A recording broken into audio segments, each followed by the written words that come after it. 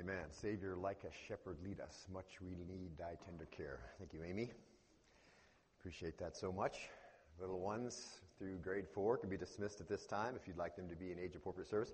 I'd just take a minute that, Jason and Amy just passed their 5-year mark serving in official capacity with us, and children's church director, of CE, and Jason, of course, as our minister of youth. And we appreciate you guys so much. You enrich us, no they not? They enrich us in so many areas, not just in those specific areas where they serve, but we appreciate you guys.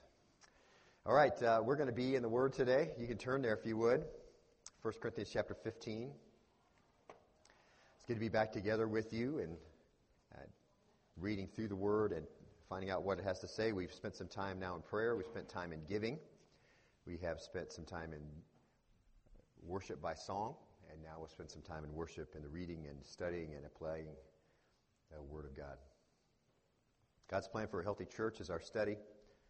The book of 1 Corinthians is our focus. We're in chapter 15, beginning of verse 35 is where we're going to pick up today. And you can turn there if you'd like and be prepared, maybe even read ahead a little bit. In December, we really embarked on this study, 1 Corinthians 15. We have used our time to put this information in context. Verses 1 through 11, resurrection reality. We just labeled it that way. The good news, the tomb is empty. The reality of the good news that the tomb is empty, and that has so much implication on all the rest of the chapter.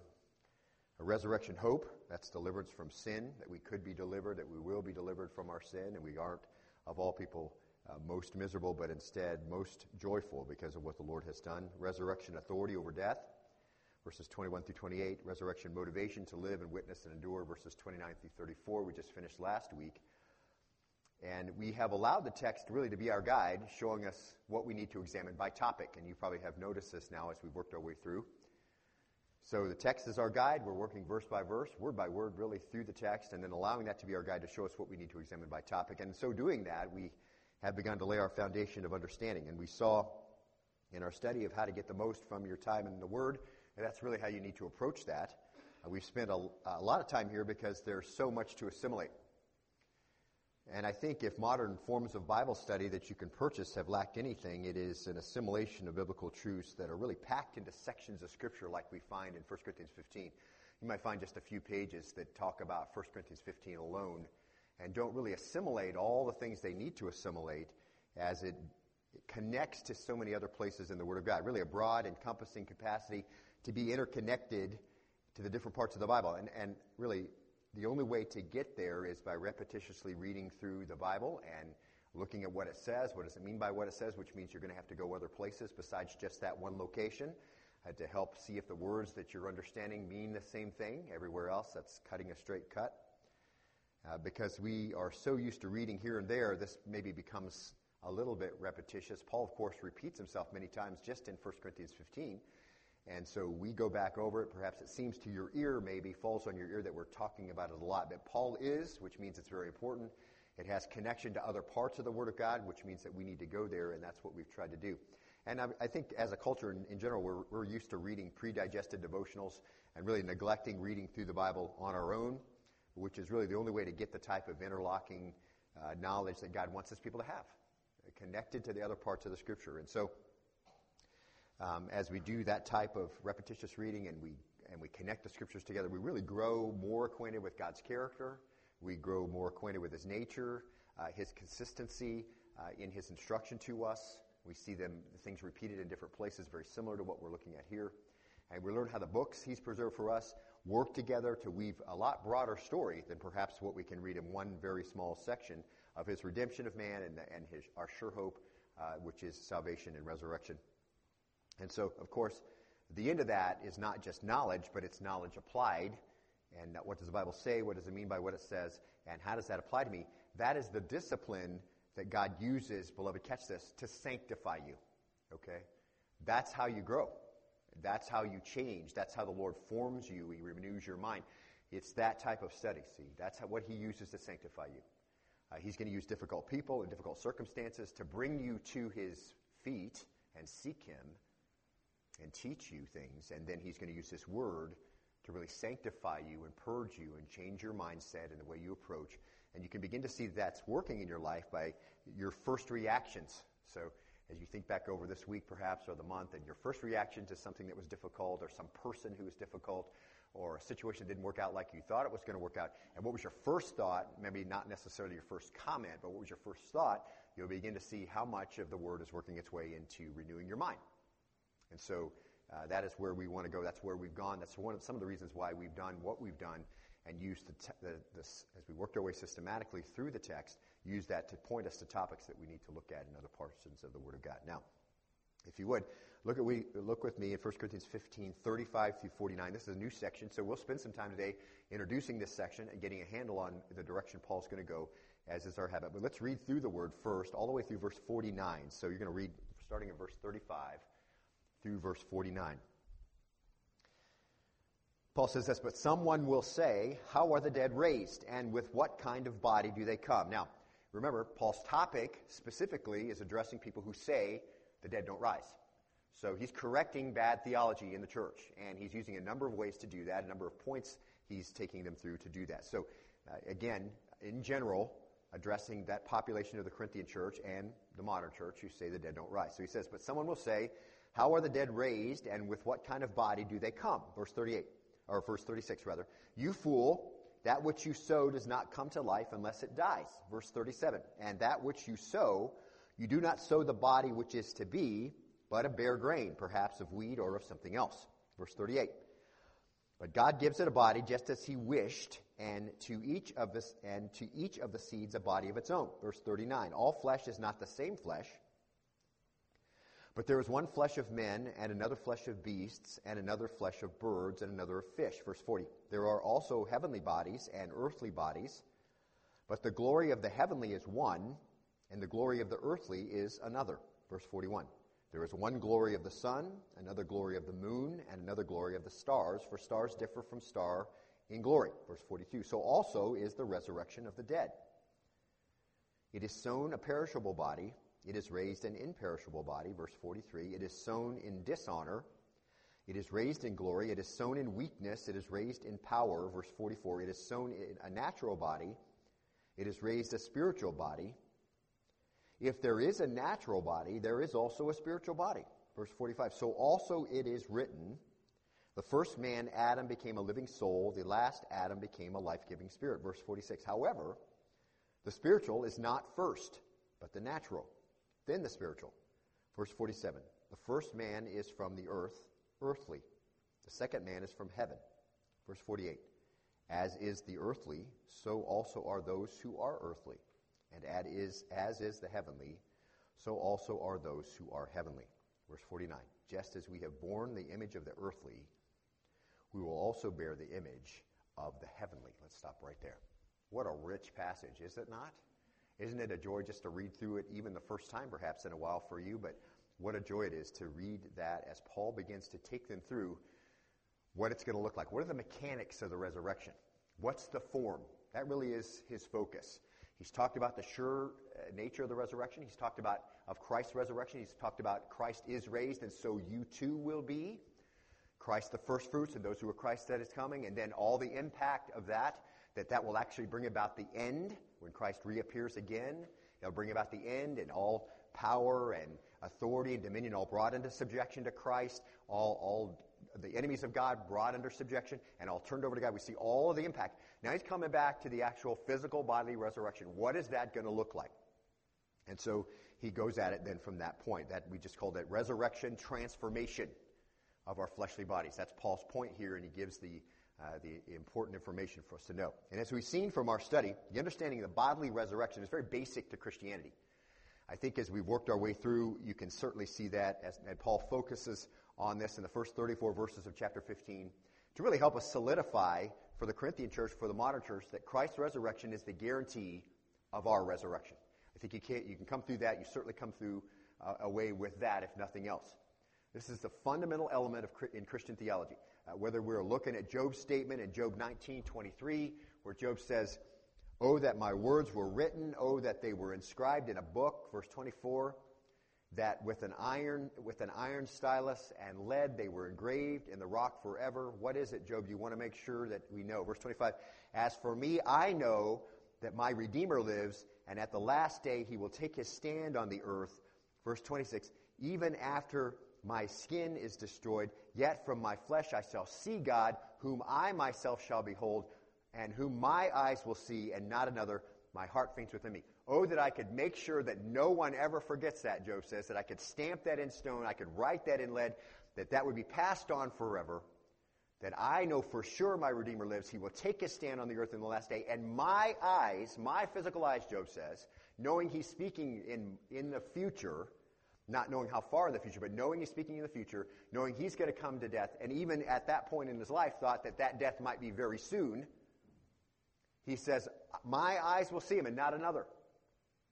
My flesh shall see God. He was committed to making sure people knew that, and he knew that for sure. Or how about Jesus in John chapter 5, verse 25, he says, truly, truly, I say to you, an hour is coming, and now is, when the dead will hear the voice of the Son of God. Now, what death is Jesus speaking of here? You know, those who are spiritually dead. The dead are hearing the voice of God, voice of the Son of God. And those who hear, that would be to hear and to act on it, so to believe in Jesus for salvation. And those who hear will live. I say to you, an hour is coming, and now is. The dead are hearing, and they're believing, and they're going to live. Verse 25. For just as the Father has life in himself, even so he gave to the Son also to have life in himself. Verse 27. And he gave him authority to execute judgment because he is the Son of Man. Verse 28, do not marvel at this, for an hour is coming in which all who are in the tombs will hear the voice of God. Not just those who are spiritually dead now, but there's going to come a time when all who are in the tombs, they're going to hear the voice. Now, what kind of death is that? That's physical death. So especially speaking of spiritual death, they're going to hear the voice, believe and live. Now, those who are in the tombs, physical death, they're going to hear, verse 29, and will come forth those who did the good deeds to a resurrection of life, those who committed evil deeds to the resurrection of judgment. And again, not speaking that salvation is based on good deeds or evil deeds, but simply what? The fruit of salvation is good deeds, and the fruit of wickedness is, and the fruit of non-regeneration is evil deeds. Okay? Very common theme in Scripture. Jesus said, right now, the spiritually dead are hearing the voice of God, and they're coming to life because they're believing. And there's a future time where those who are physically dead are going to hear the voice of God too, and they're going to come right out of the grave. So it's a very common theme in Scripture. The resurrection is very basic to Christianity.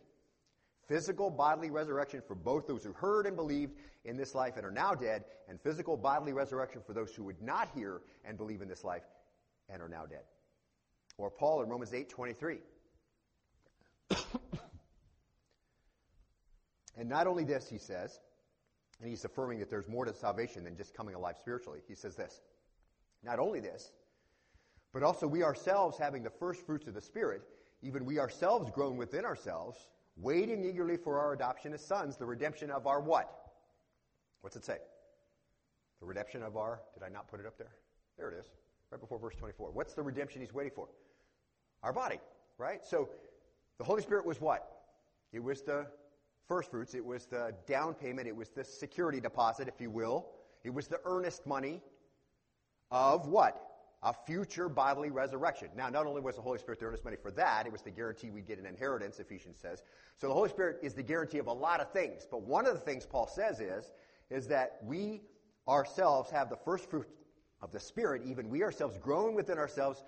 Why? Because we're still wrapped in this fleshly body. It still has its appetites. It wars against the true you, does it not? I mean, that is a constant battle, isn't it?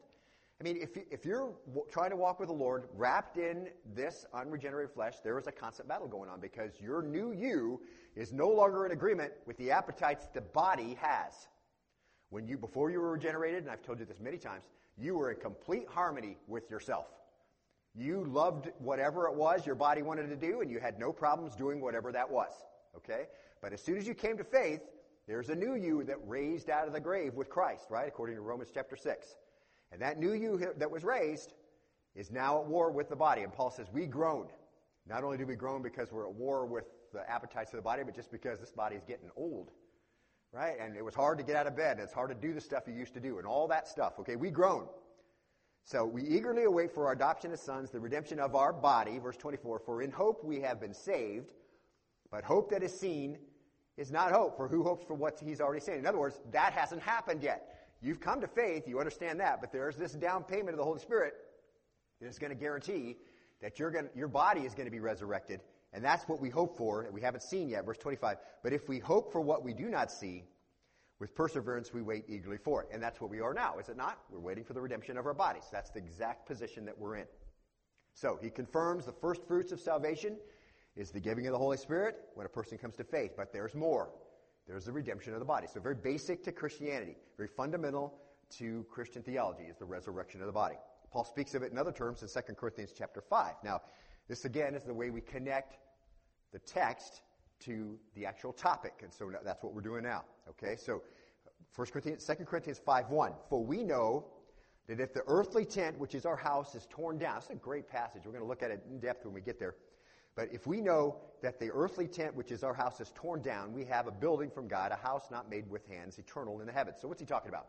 So you're living in the illustration is a tent. Okay, but we have a house. But right now it's a tent. And when it's torn down or you die, okay, that's figure of speech. When this house is torn down, there's another one, not made with hands, eternal in the heavens. This is Paul's metaphor for the physical body made for eternity. Now, verse 2. For indeed, in this house we groan. Again, the same word. Paul must have really been hurting at that point, in his own life. We know that he was. And he longed not to be wrapped in flesh anymore, not to have that battle of Romans chapter 7 going on in his life constantly. And also he was older and he had trouble seeing, and there was lots of stuff. He was just longing to be in the new body. Not a wrong thing to do. In fact, I think to the point that we are longing for the second kingdom, we'll look at this in a minute, I really do think that the point that we are at the level we're longing for the second kingdom just makes us all the more effective here.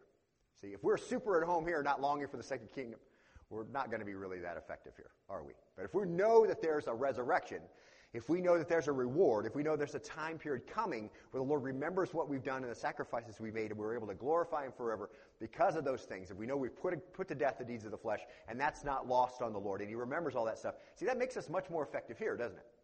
But the more we're at home here, the less effective for the kingdom we're going to be. So Paul says we groan. We're longing to be clothed with our dwelling from heaven. Verse 3, we long for that. Do you long for that? Inasmuch as we, having put it on, will not be found naked. So a believer's hope for eternity is not some ethereal spirit just kind of floating around in the heavens. We're going to put on a body, all right? We're not going to be found, Paul's metaphor is naked, just kind of floating around like a spirit. We're going to have a body. And Paul says we long for that. For indeed, verse 4, while we were in this tent, we groaned, being burdened, because we do not want to be unclothed, but clothed, so that what is mortal will be swallowed up by life. And Paul just voices the we.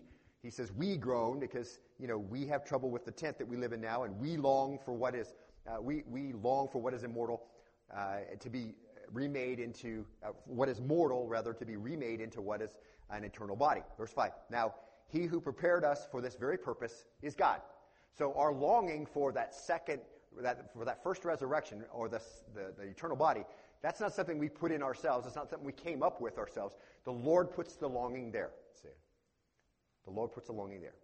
He who prepared us for this very purpose is God, who gave us the Spirit, here it is, as a pledge. Again, right, with the Holy Spirit giving as a pledge.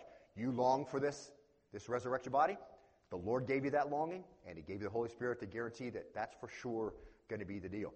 So there's this inseparable connection between our spirit and our body. God made us both here, catch this, beloved, and He will bring that to perfection at the resurrection of the just. He made us spirit and body here, let's say it again, and He will bring that to perfection at the resurrection of the just. That is the guarantee the Holy Spirit brings to mind being with us. Do you understand? It is part and parcel. The Lord didn't make a mistake giving you a spirit and a body here, and He's going to correct that in heaven. You'll just be some spirit floating around.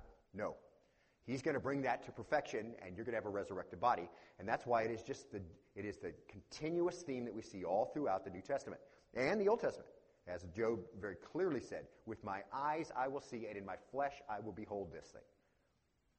So, here Paul calls the Holy Spirit the pledge or assurance or first fruits that the resurrection and the transformation will come to pass.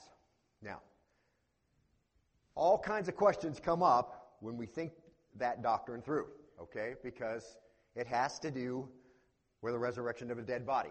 And a resurrection of a dead body is still the resurrection of a dead body. Okay? So we believe that by faith, and we understand that to be true. But it's not surprising that there's some questions. Okay? And catch this, it's just as foreign to the natural thought to imagine anyone being resurrected from the dead as it is to try to comprehend Jesus being raised from the dead. Is it not? I mean, be real about that. If you're in the first century and you're one of the followers of Jesus and you watched him be crucified, you watched his blood pour out on the ground, you watched the soldier poke the spear to his side, you watched them take him down, and perhaps you were in that group that wrapped him and laid him in a tomb and closed it, it's going to be surreal for you to think about him raising. In fact, they were not expecting it. They didn't think to go to the tomb and find Jesus alive when they ran there in the morning, did they? The ladies came to do what? To put spices on the body so that it wouldn't stink. So let's just be real. It's just as hard for us to comprehend our body being raised as it is for the first century believers and for us to comprehend Jesus being resurrected from the dead.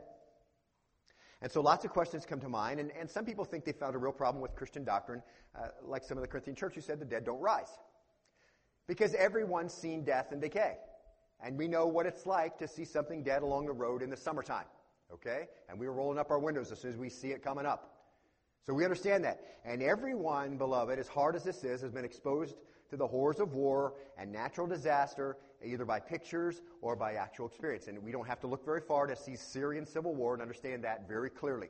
Okay, we've seen that. And I was reading, I love history, and I was reading a few months ago about the Napoleonic War. And you probably think this is weird, side reading. But it was a book about what the battlefields looked like after Napoleon would pass through. And somewhere in the range, I just copied down a few highlights of this.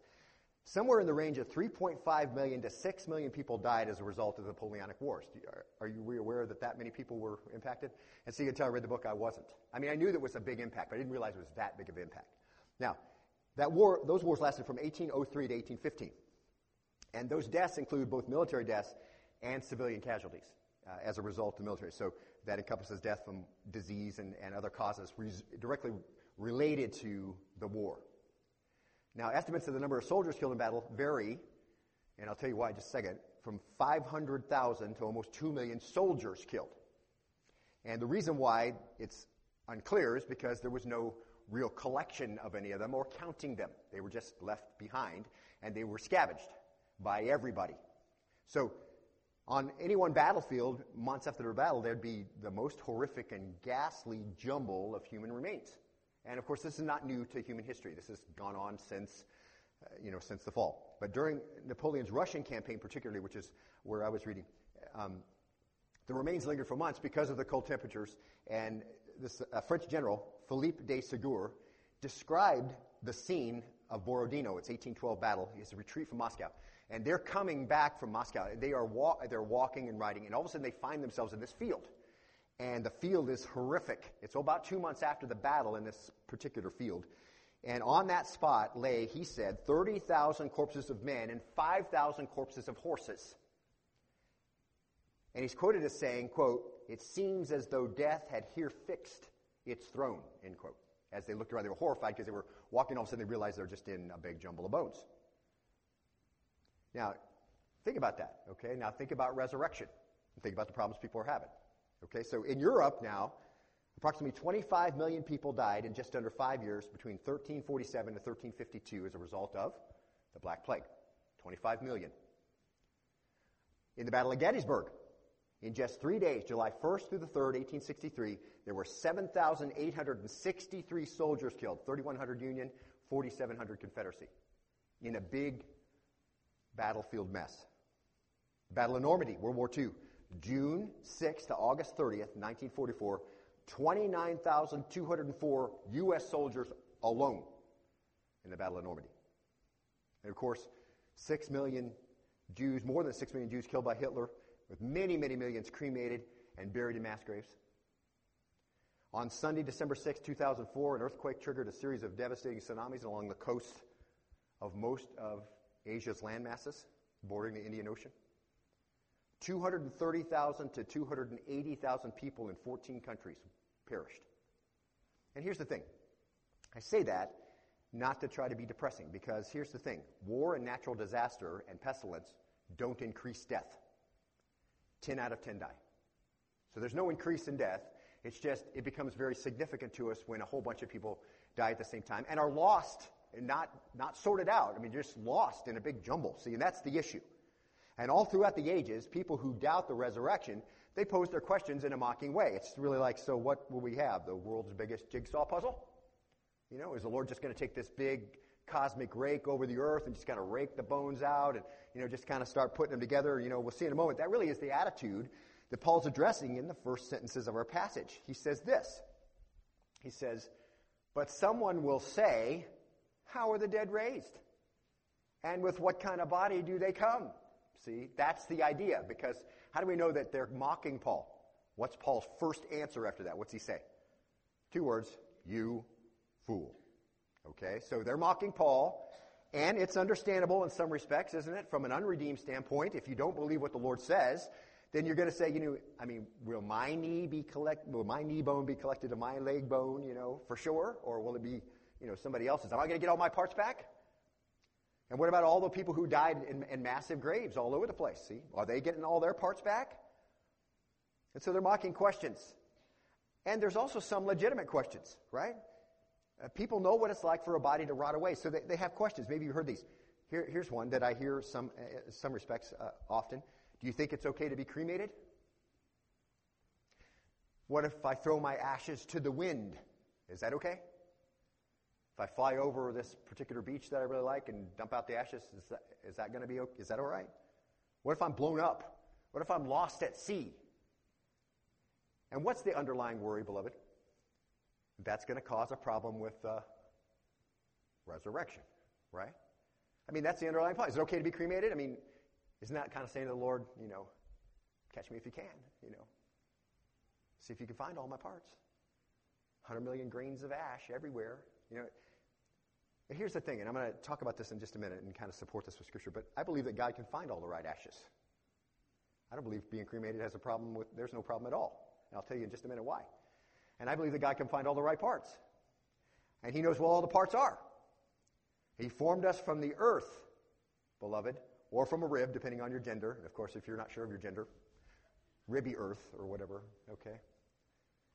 So He won't have a problem reforming parts for eternity, will He? Remember, God told Adam in Genesis chapter 3, verse 19, He said this,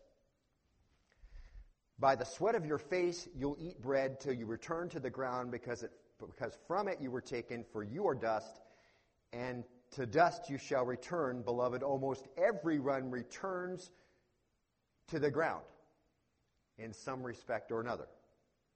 And that statement doesn't preclude a resurrection. It's just a general observation, isn't it? It just gives the temporary state of the body until the resurrection.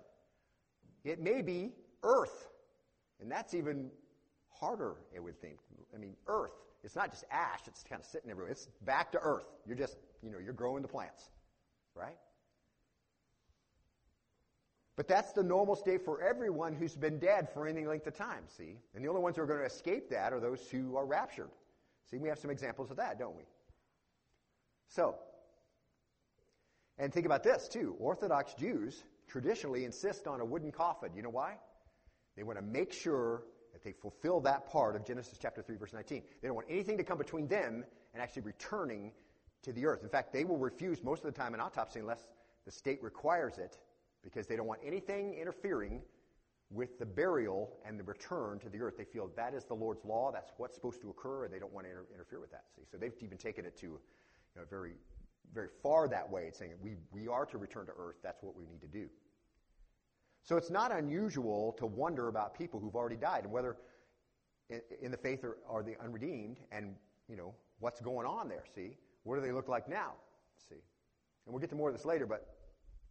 If you think about those who've already died now, not thinking just where their bodies went, but what about them? Look at Luke 16:19. We do that, and you can make some notes here. This is a great cross-reference if you're still in 1 Corinthians 15. Just make a connection here, Luke 16:19 through 31. It gives us some clues about what do they look like now. So their body has gone to the grave or blown up or cremated or whatever it is. Where are they now? Where's the spirit?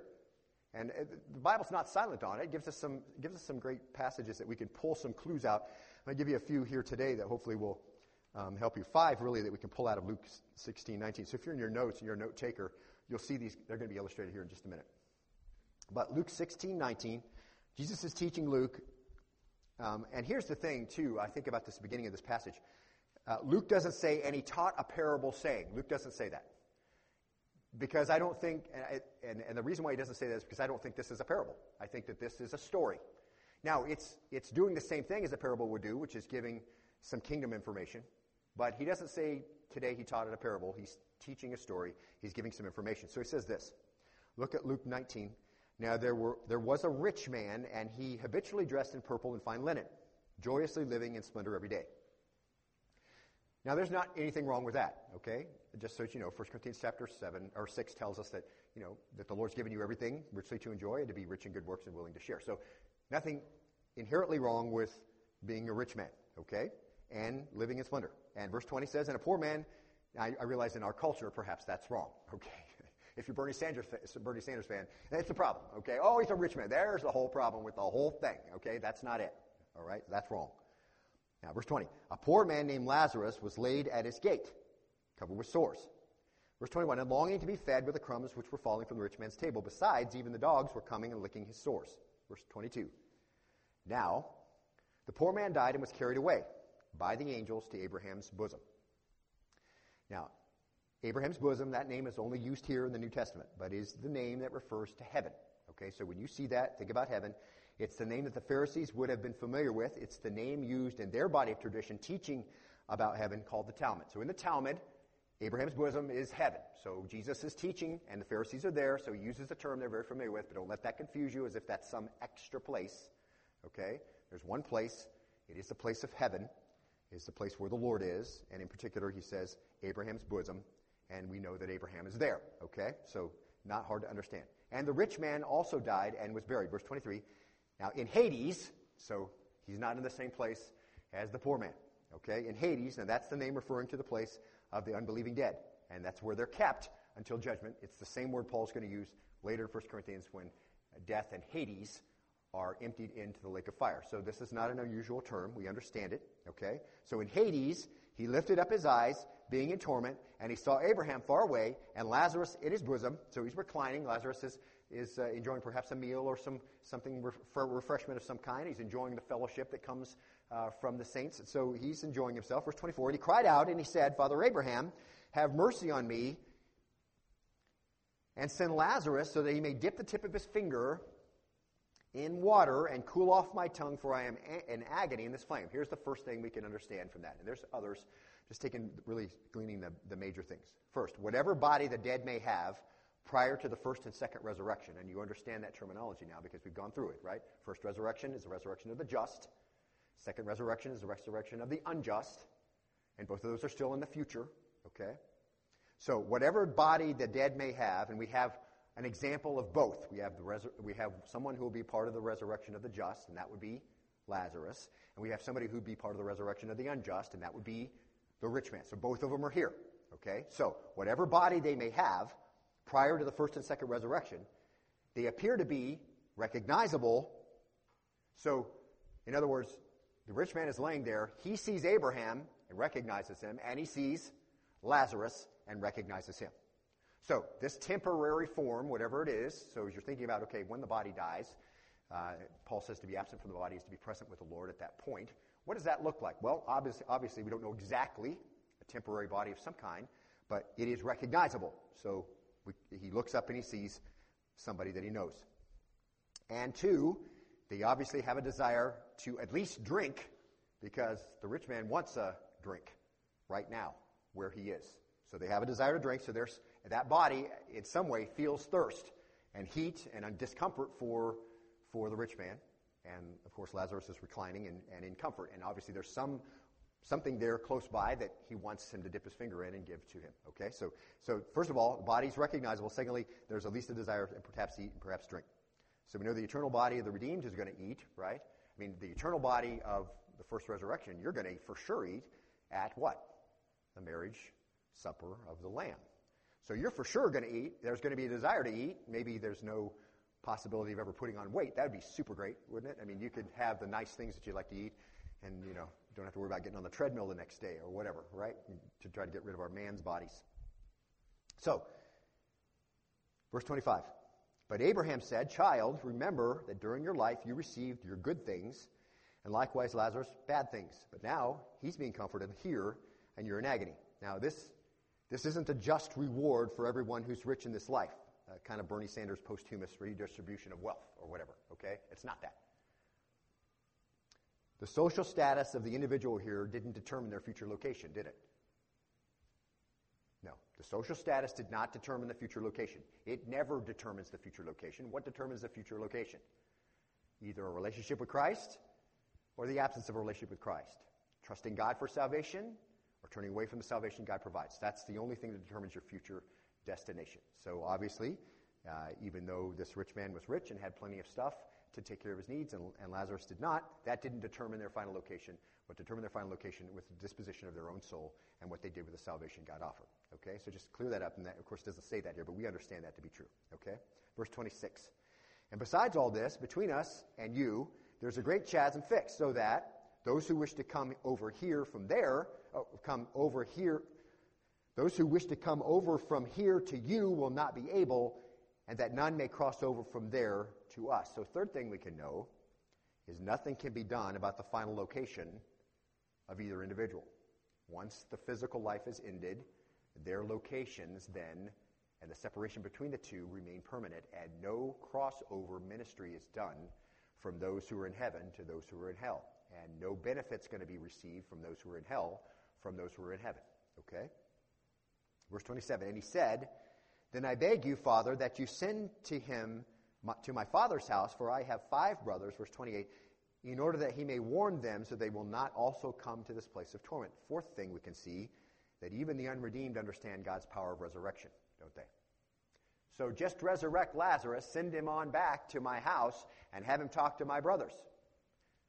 That isn't even a question. Could you please resurrect him? Do you know how to resurrect him? Will he be resurrected? Isn't the thing. Just send him back. So even the unredeemed, who are currently in torment, understand God's power of resurrection. All that's going to be clear to them, beloved. You don't have to make any bones about this. When they get to their place, if they have rejected Christ, they will understand clearly, I believe, that they have been deceived. I don't think the demons will miss a chance to make sure they understand that very thing. That they were stupid enough to believe that there wasn't a God and there was never going to be any accountability. That they could be that gullible. I really think that's part of the whole sorrow and the whole gnashing of teeth and the frustration that'll be part of how could I have been so stupid as to reject the salvation of the Lord. So I don't think that that's even a question. So, even the unredeemed understand God's power of resurrection. Look at verse 29. But Abraham said, they have Moses and the prophets. Let them hear them. The same word that you heard, the same word that Lazarus heard, is the same word that's still giving God, showing God to be the one who saves. Let them listen. If they listen, they could perhaps understand. Verse 30. But he said, no, Father Abraham, but if someone goes to them from the dead, they'll repent. In other words, they're not going to hear the word. I didn't hear the word. I know they're not going to listen. But if you send somebody there who's been resurrected, they'll repent. But he said to him, if they do not listen to Moses and the prophets, they will not be persuaded, even if someone rises from the dead. So, you can flip back over 1 Corinthians 15 if you like. So there appears to be a body prior to the first and second resurrection of some kind. Perhaps a spiritual body, but it's recognizable. Perhaps there has to be some physical qualities in it because it desires to drink and certainly perhaps to eat. So, it's recognizable, has similar desires. And this fifth one, it's a temporary body. Okay? Now, that doesn't say it specifically here, but we know this is a temporary body. Why? Because in the first resurrection, all those who have died in Christ or in salvation will be raised. So it's temporary and given a physical body. And we also know that all those who have died in their sin, according to Revelation, we looked at in chapter 20, will be resurrected from wherever they are. The depths of the sea will give them up. Everybody sorted out. Not the world's biggest jigsaw puzzle. Hope you got the right part. For sure find you, no matter what happened to you, you will be put back together and you'll be given a body. The unredeemed will be given a body fit for eternity. It will last for all eternity in torment. So these are temporary bodies. So whatever they are, they have perhaps those qualities, and they are temporary. We're going to receive physical bodies that will be the perfection of what the Lord intended here. Okay? And I think we can say with confidence, regardless of what happens to that physical body then at death, or after death rather, If the Lord can form a man from earth, he can find all the parts, and everyone can say with Job, whether they want to or not, even after my skin is destroyed, yet from my flesh I shall see God, whom I myself shall behold, and with my eyes I will see and not another. Everybody can say that with confidence. We understand that to be true. Okay? So there's always been questions, and Paul has spent his first 34 verses really verifying the reality of the bodily resurrection. And so, beginning in verse 35, he turns his attention to the nature of the resurrected body. Now remember, our context. Although we have found wonderful encouragement in Paul's teaching to the Corinthian church, Paul is directing his comments towards those who are denying the resurrection. So these comments are focused on them. And the same is true here. And that will explain Paul's comment here. Let's look at the first couple of verses. Let's pick up in verse 35, if you would. Okay? Verse 35. But someone will say, how are the dead raised, and with what kind of body do they come? Now these questions, judging from Paul's initial response, are coming from mockers. They're coming from mockers. And if you talk about the resurrection of Christ, you will attract mockers like, flies to something dead. Okay? If your PhD is in the resurrection, you're going to attract, and I know that Jared won't mind me saying that, he attracts mockers just like flies to anything that stinks. I mean, every time he posts something, he'll have 15 people who will mock him. And he's spent his life studying the resurrection and all those facts around the resurrection, and so he just attracts them. Why? Because people mock that. They think that's ridiculous because they've never experienced anything except death and decay. And so, like we said before, some in Corinth had eventually ridiculed the idea of resurrection by asking questions about the nature of the body with which people would rise. And I said, Jared, it's Ben Shaw. I'm sorry. Ben Shaw is the one who's been studying. In response to Paul's teaching, something like, sure they do. Sure they rise. How can people possibly rise when their bodies are completely rotted away? And we have the same kind of mockery that today in our day. So sure, okay, maybe a zombie apocalypse or something like that, right? That's how they're going to rise. So just be, rising up from the dead, walking around. There's plenty of movies that help you with your imagination. So maybe it's that. Okay, but that's not it.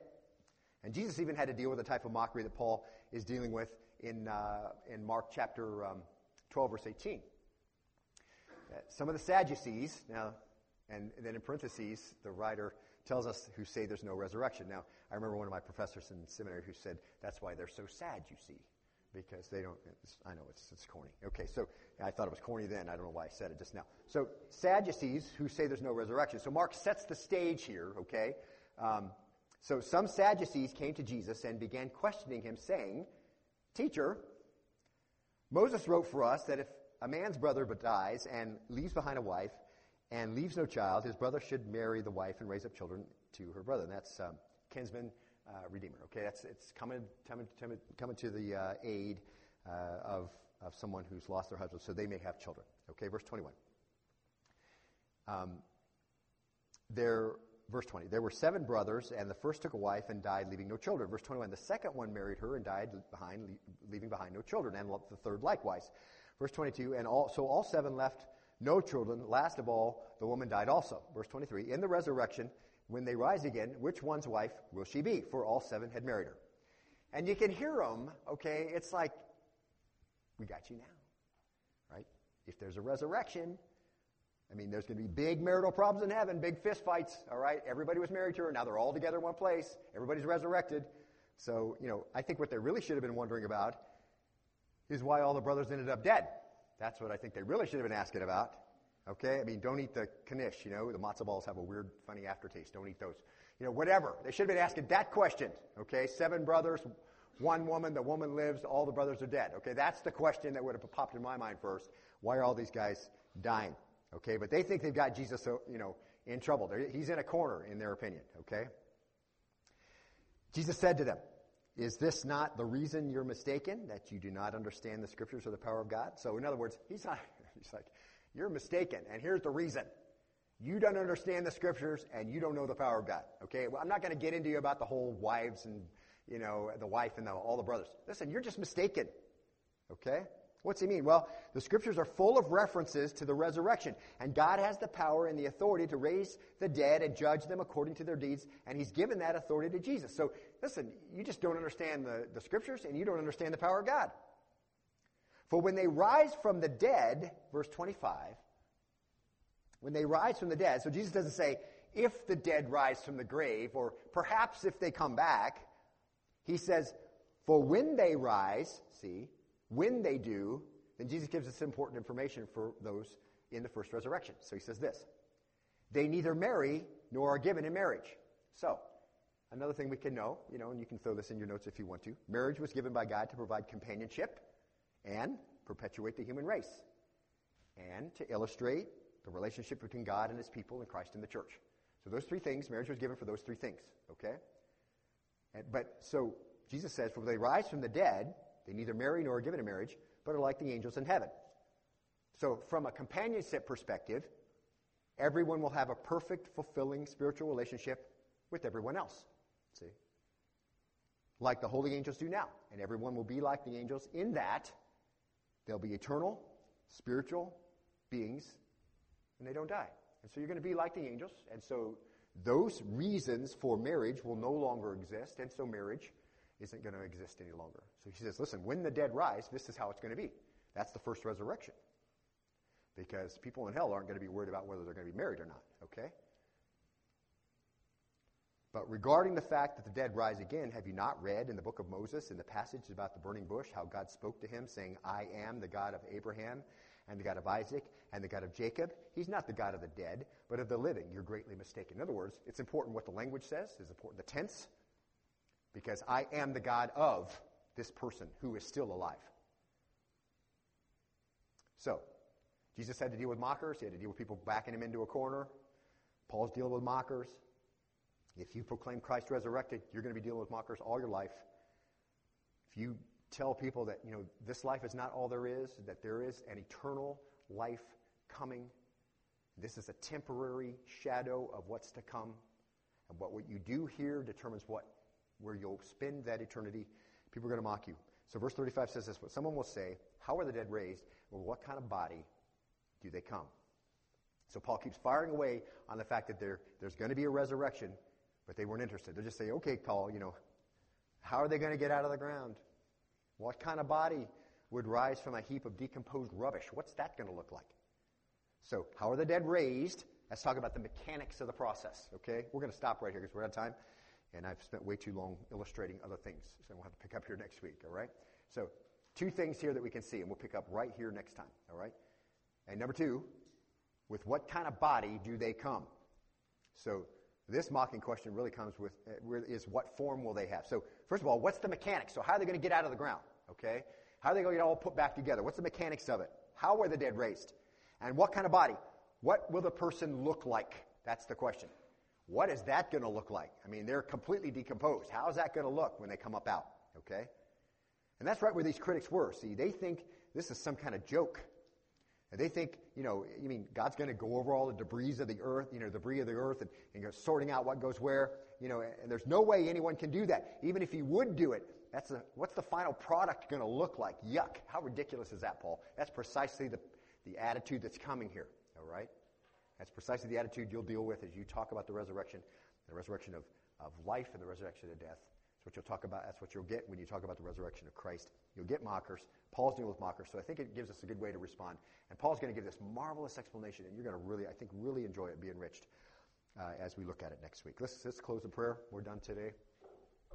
And we will pick up here next time, Lord willing. Lord Jesus, we thank you today for your blessing of salvation to us. Father in heaven, we are grateful for your provision of your Son and his substitutionary death on the cross. We are so grateful, too, for being reminded of the power of the resurrection to conquer sin and cancel it for those who believe, to proclaim in power that your Son is who he said he was. He claims the throne, he deserves the throne, he gets the throne, and all judgment is given to him. And our comfort comes in Romans 8, where the one who died is also the one who judges. What will separate us from the love of God, which is in Christ Jesus? Nothing. But for those who mock the resurrection, for those who mock Christ's resurrection and the future resurrection of all who've ever lived, what waits for them? Horror. And mocking from the demons of how could they be so stupid as to believe that there was no God and no resurrection, even though he clearly said it, even though it was foundational to Christian theology. How could you dismiss it? And so, Father, I pray there's any set here today who would fall into that second category of mocking the resurrection, not believing Christ rose, Lord, help them, first of all, to be convicted and terrified of the future reality that will be theirs. If you remain in your sin, and God in his sovereignty understood that your sin required the death of Christ, and he came and died and rose, where does that leave you? It leaves you with an eternity in hell, paying for your own sin. You can either meet Christ now as the one who makes intercession for you and has died on the cross for you and is your Savior and will come and dwell with you, or you can meet him later as your judge, where nothing can be done to mitigate your circumstances because it was all done before. And you could have incorporated it. Incorporate it now. Confess your mouth, Jesus is Lord, believe in your heart, God raised him from the dead, you'll be saved. From what? Well, first of all, from the destruction that you deserve, and all of us who live deserved. Christ took that upon himself. Be saved from all the foolish mistakes and things that will happen that you could make in the future because you'll have the Holy Spirit there with you as a mediator guiding you through this life. You'll have the Word of God, which you can understand. It can help you live really to the fullest. In John 10, Jesus said, I've come and might have life and have it abundantly. That's your life. That's what you can have. If you confess Jesus today as Lord or over the last just couple of weeks as we've talked about this, let us know. Take a card from the pew in front of you. Respond that way, please. Let us know what happened. Let us know what you'd like to know more of. We would be our joy to help you grow, to disciple you in the things that the Scripture says. Lord, thank you for the joy that we have as we rejoice in all that you've done for us and the security of our salvation, that you can save forever those who put their trust in Jesus. And we give you praise today for the time to come, where we'll enjoy a meal together, Acts 2:46, time of fellowship. And Lord, I pray that you'll draw us together for that we might encourage one another, bless one another, build one another up, do all the one another things that we can do in fellowship. Pray this in the name of your Son, Jesus, and all God's people said, Amen.